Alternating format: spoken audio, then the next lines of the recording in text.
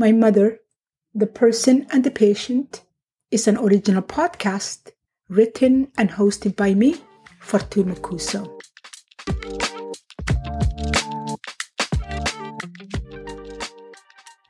This podcast is about my mother, Timira Abdussamid Mohammed, Ayaya we call her, and that's the Somali word for grandmother, and her great-grandchildren call her Ayaya too, and that is their way of saying great-grandmother.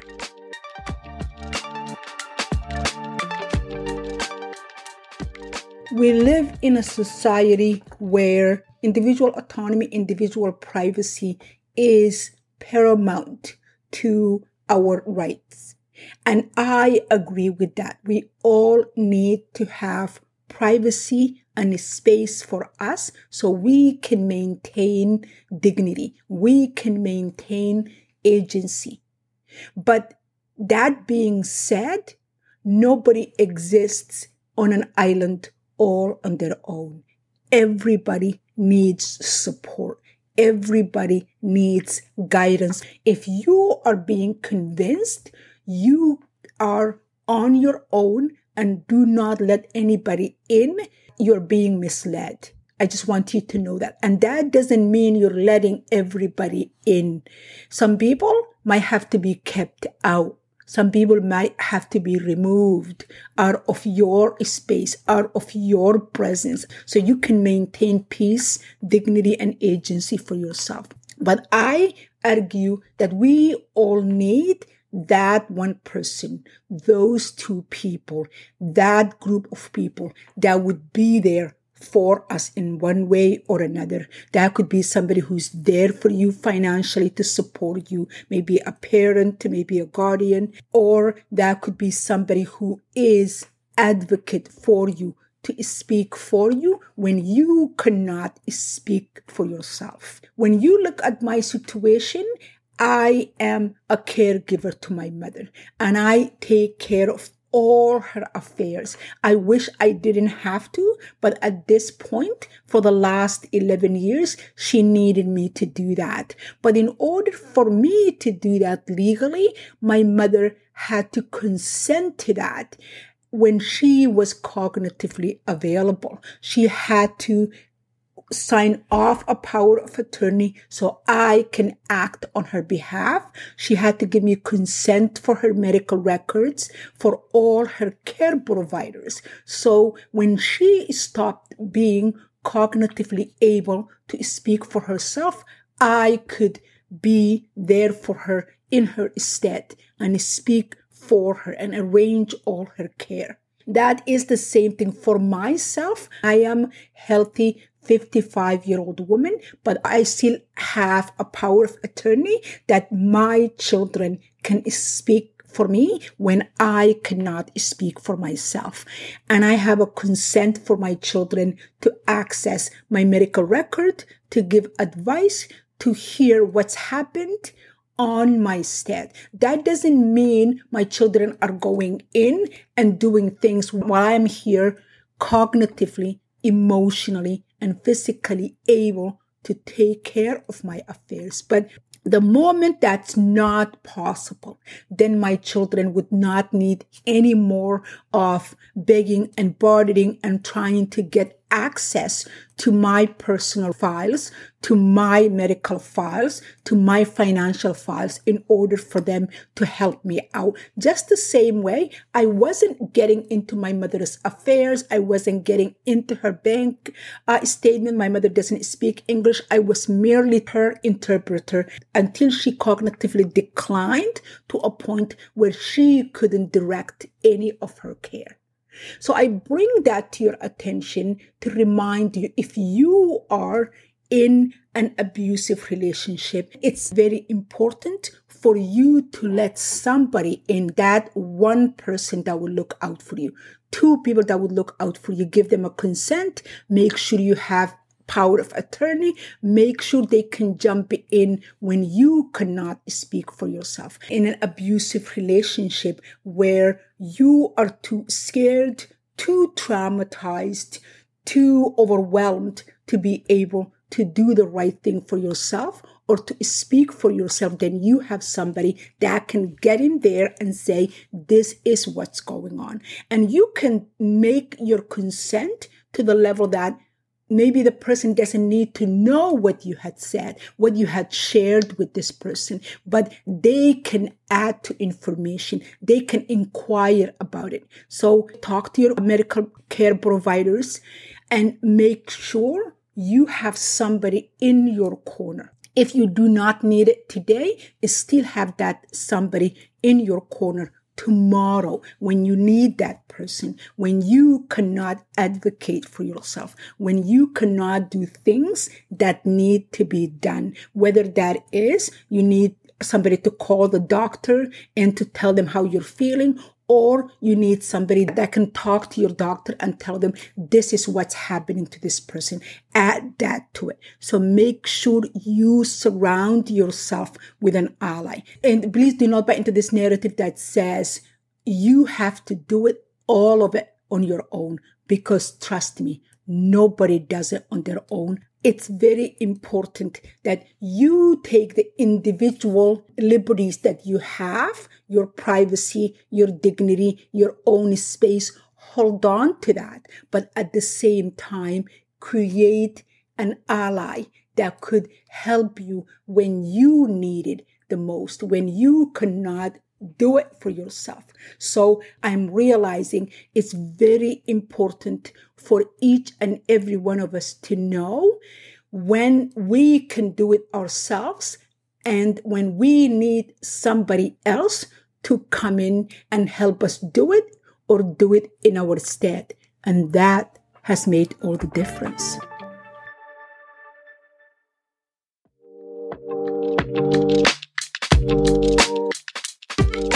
When you listen to how we arrived at my mother's diagnosis and what followed, it's so easy to see her just as the patient, to see her as nothing more than the disease that reduced her to shell of her old self.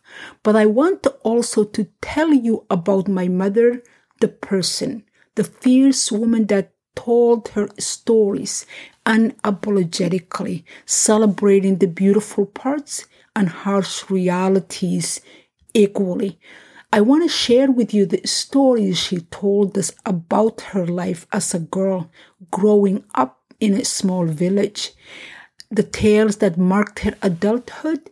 I want to share with you all her losses and the ultimate winnings.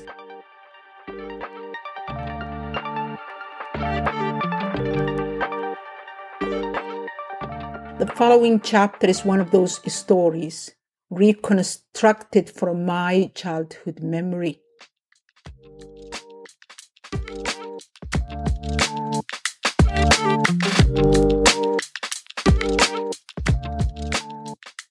Timiro admired everything about the couples in this group, the way men and women moved about the place as if equality was inherently theirs.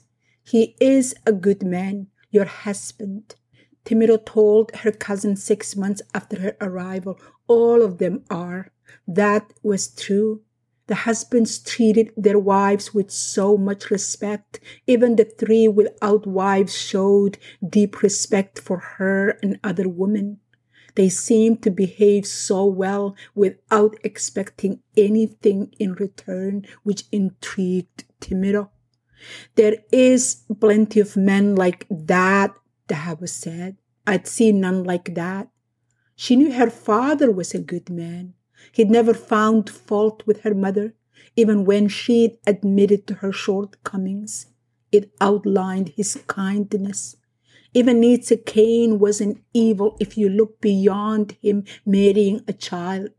He didn't raise his voice against her, let alone a hand. There is a good man that's been asking about you. Asking about me?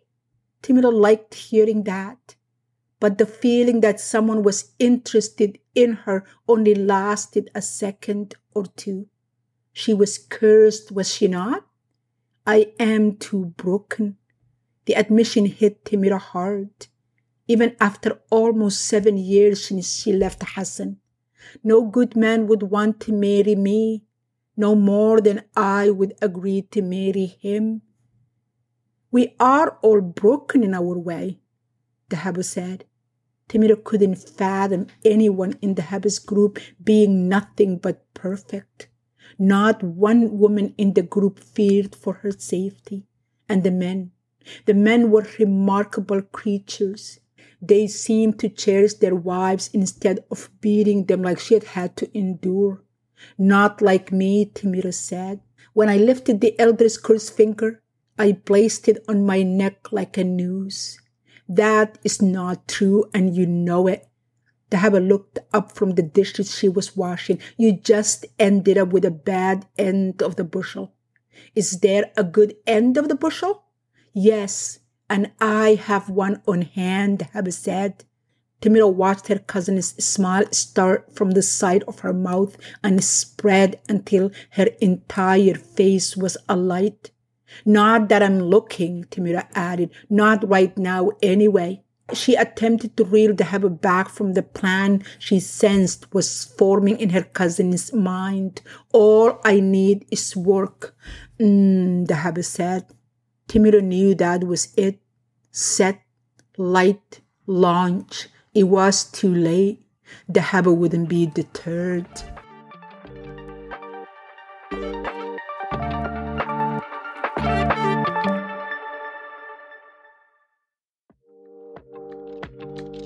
Dahaba put her plan in motion at the end of the group's next gatherings, only 2 days after her discussion with Timiro. The man I was telling you about, her cousin's eyes danced with excitement, wants to meet you. Dahaba pulled Timiro into the kitchen after most guests had left the party. He's waiting outside with my husband. As I said, I don't want to get married. He is a good man. Dahaba moved closer to Timiro and lowered her voice to a whisper. You should speak to him at least. I should do no such thing. Timiro refused to meet him, not because she suspected the man's character. She rejected the suggestion out of hand because she did not want to infect him with her curse. All men are not the same, her cousin said when Timiro rejected the proposal to speak with him for the 5th time. Alone with her cousin in the house, after Dahaba's husband went to work, Timiro spoke openly. I lost 2 marriages and 2 children. She spoke fast, struggling to catch her breath. 3 children if you count the baby I killed. Timiro, you killed no one and lost nothing. Dahaba said, you simply got a bad deal. I'm not going to speak to a man, let alone meet him. Timiro threatened to leave Dahaba's house if her cousin didn't stop pushing her to marry him.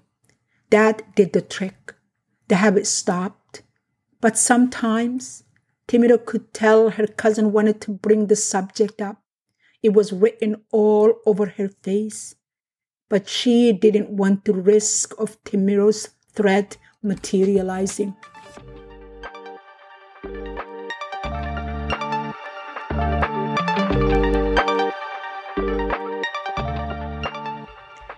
With Dahaba's husband's help, Timiro acquired the job at a bakery about a 30-minute walk from their house. The work was hard. Her mother's old shawl wrapped tight around her. Timiro walked under the purple light of the breaking dawn while most of the city slept. Exhaustion set in even before she left the bakery 12 hours later. But she endured it, for the ache in her bones was nothing compared to the relentless barrage of guilt that filled her mind. Guess who came back today? That's how Dahaba approached the subject of matchmaking. It usually happened after supper. Timiro, Dahaba and Noor would sit in the courtyard and chat about the daily happenings of their lives. But Dahaba would always segue into the topic. She would mention the man without really mentioning him. Who? Noor would always ask the questions. Timiro knew where the discussion between Noor and Dahaba would go. They would go back and forth, question and answer without Timiro saying a word. Muhammad, her cousin spoke slowly, carefully, as if trying not to burst through the new crack she saw in Timiro's resolve to avoid relationships. The habit must have gained courage because Timiro stopped darting out of the room like she had done all the other times her cousin had brought up the subject. She half listened as she continued to rub hot oil on her aching feet. Could you just meet him? You don't have to commit to anything. The habit spoke faster now, as if she wanted to have all her words out before Timiro interrupted her. Her words fell on one another with the excitement she tried to contain. I told him, the habit said. I made it clear to him that all I might get you to do is speak to him once. She paused here, perhaps to see if Timiro would object. She didn't. He'd been asking about you from the first day. She went on. If you don't want to see him after the first time, he promised to go away and never to bother you again. Another pause. This one was much longer than the first one. The Haba and her husband stared at Timiro expectantly. One time, she finally broke the silence that sat with them, heavy and unmoving. Next Friday, when I'm off work. Great. The meeting was set.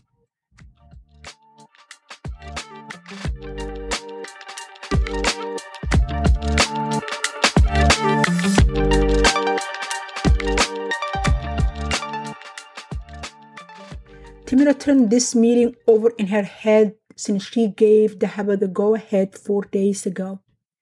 Her cousin ushered her out of the kitchen, where she waited while the Haba opened the door and led the man in the sitting room. This is my cousin Timiro.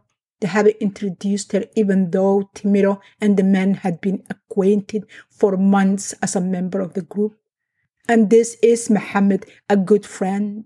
She pointed at the man and smiled before leaving the room. Sitting across from the man in her cousin's sitting room, Timiro wondered what she'd expected to see when she took the seat before him. He was over 6 feet tall. His long-sleeve flannel shirt wasn't tucked in his khaki pants like she'd seen him dress for their gatherings. His long jawline, smooth skin, and pearl white teeth gave his face rugged good looks. A long moment passed before either of them said anything. On her part, she didn't know how these things worked. Her father and elder talked, planned, and negotiated in her last 2 unions. The contract in those 2 marriages were between her tribe and the man's tribe. All she had to do was show up for the reception. I've been divorced twice. Timiro looked at him directly when she said that. She was determined to gauge his reaction, and I had 3 children. He said nothing. No alarm on his face, including the one I killed. Killed? Muhammad sounded alarmed. Killed how? This was the proper reaction, she thought to herself. It was essential to know how he felt before things moved any further. I prayed to be freed from the responsibility of motherhood. The memory of her yearning to play with her friends overwhelmed her, and she gasped. I wanted to be a child more than I wanted to be a mother. 13 years had passed since she lost the baby, the first of many losses, but the pain was so close to the surface. The ache was raw in her gut, and she could taste it, as if the failure had occurred within that day. The Haba said you were 15 when your son died. Timiro nodded.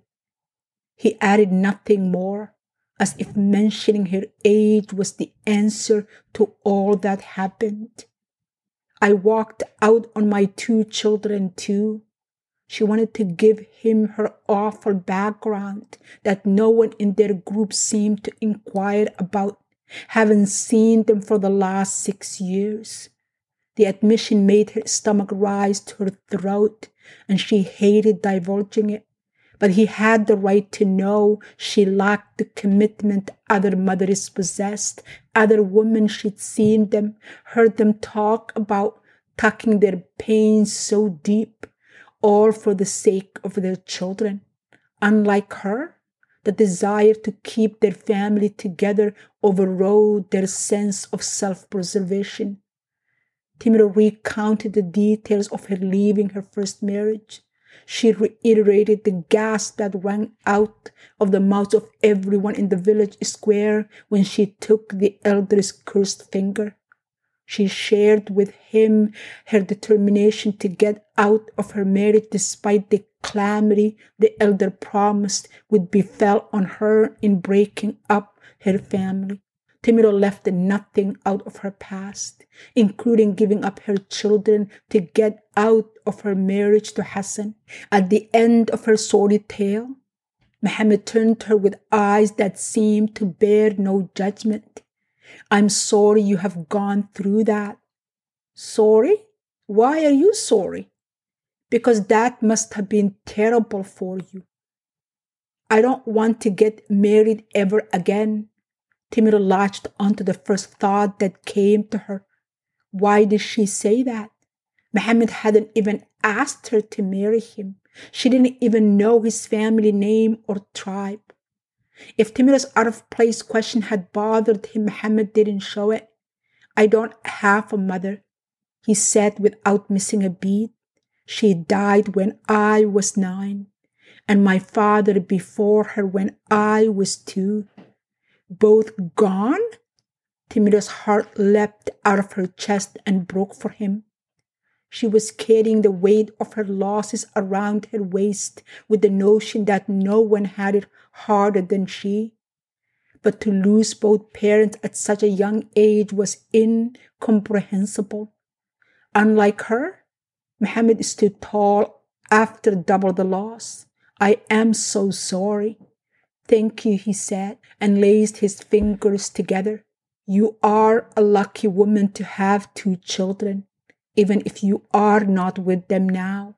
His face wore a sorrow she couldn't identify. No one can separate a mother from her children forever.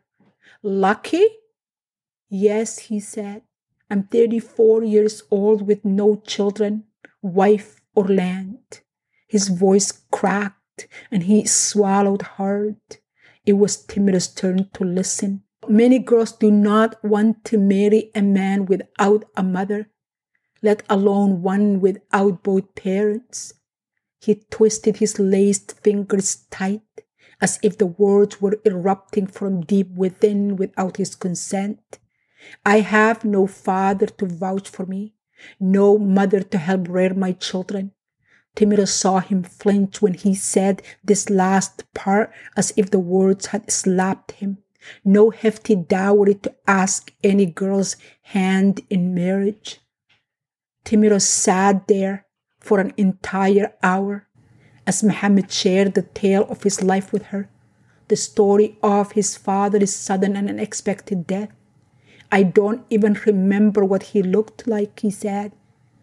He told her it happened shortly before his 2nd birth year. 6 months later, his mother's marriage to his uncle, as it was the tradition for a man to take his brother's widow to protect the children and the land, seemed to Timiro equally painful for Muhammad.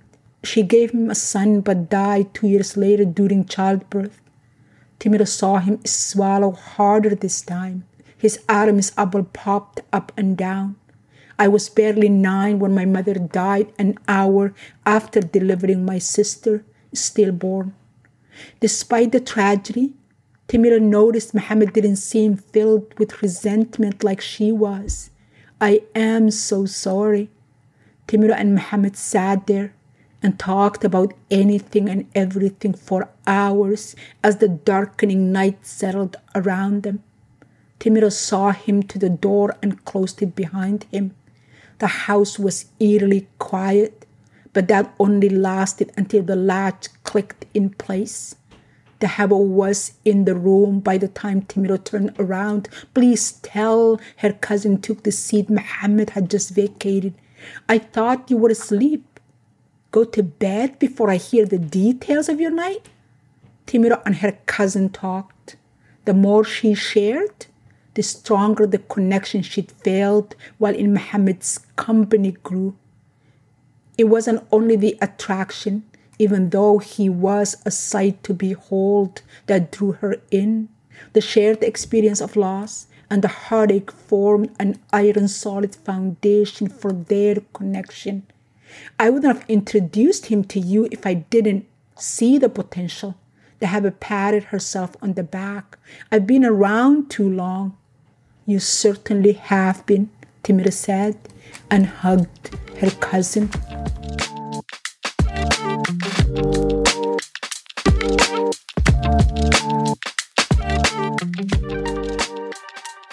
My Mother, The Person and the Patient can be found in Amazon Music, Apple Podcast, or wherever you get your podcasts. Please remember to follow, like, and share, and join me next week as I share with you another episode of my mother's journey as both the person and the patient. Thank you.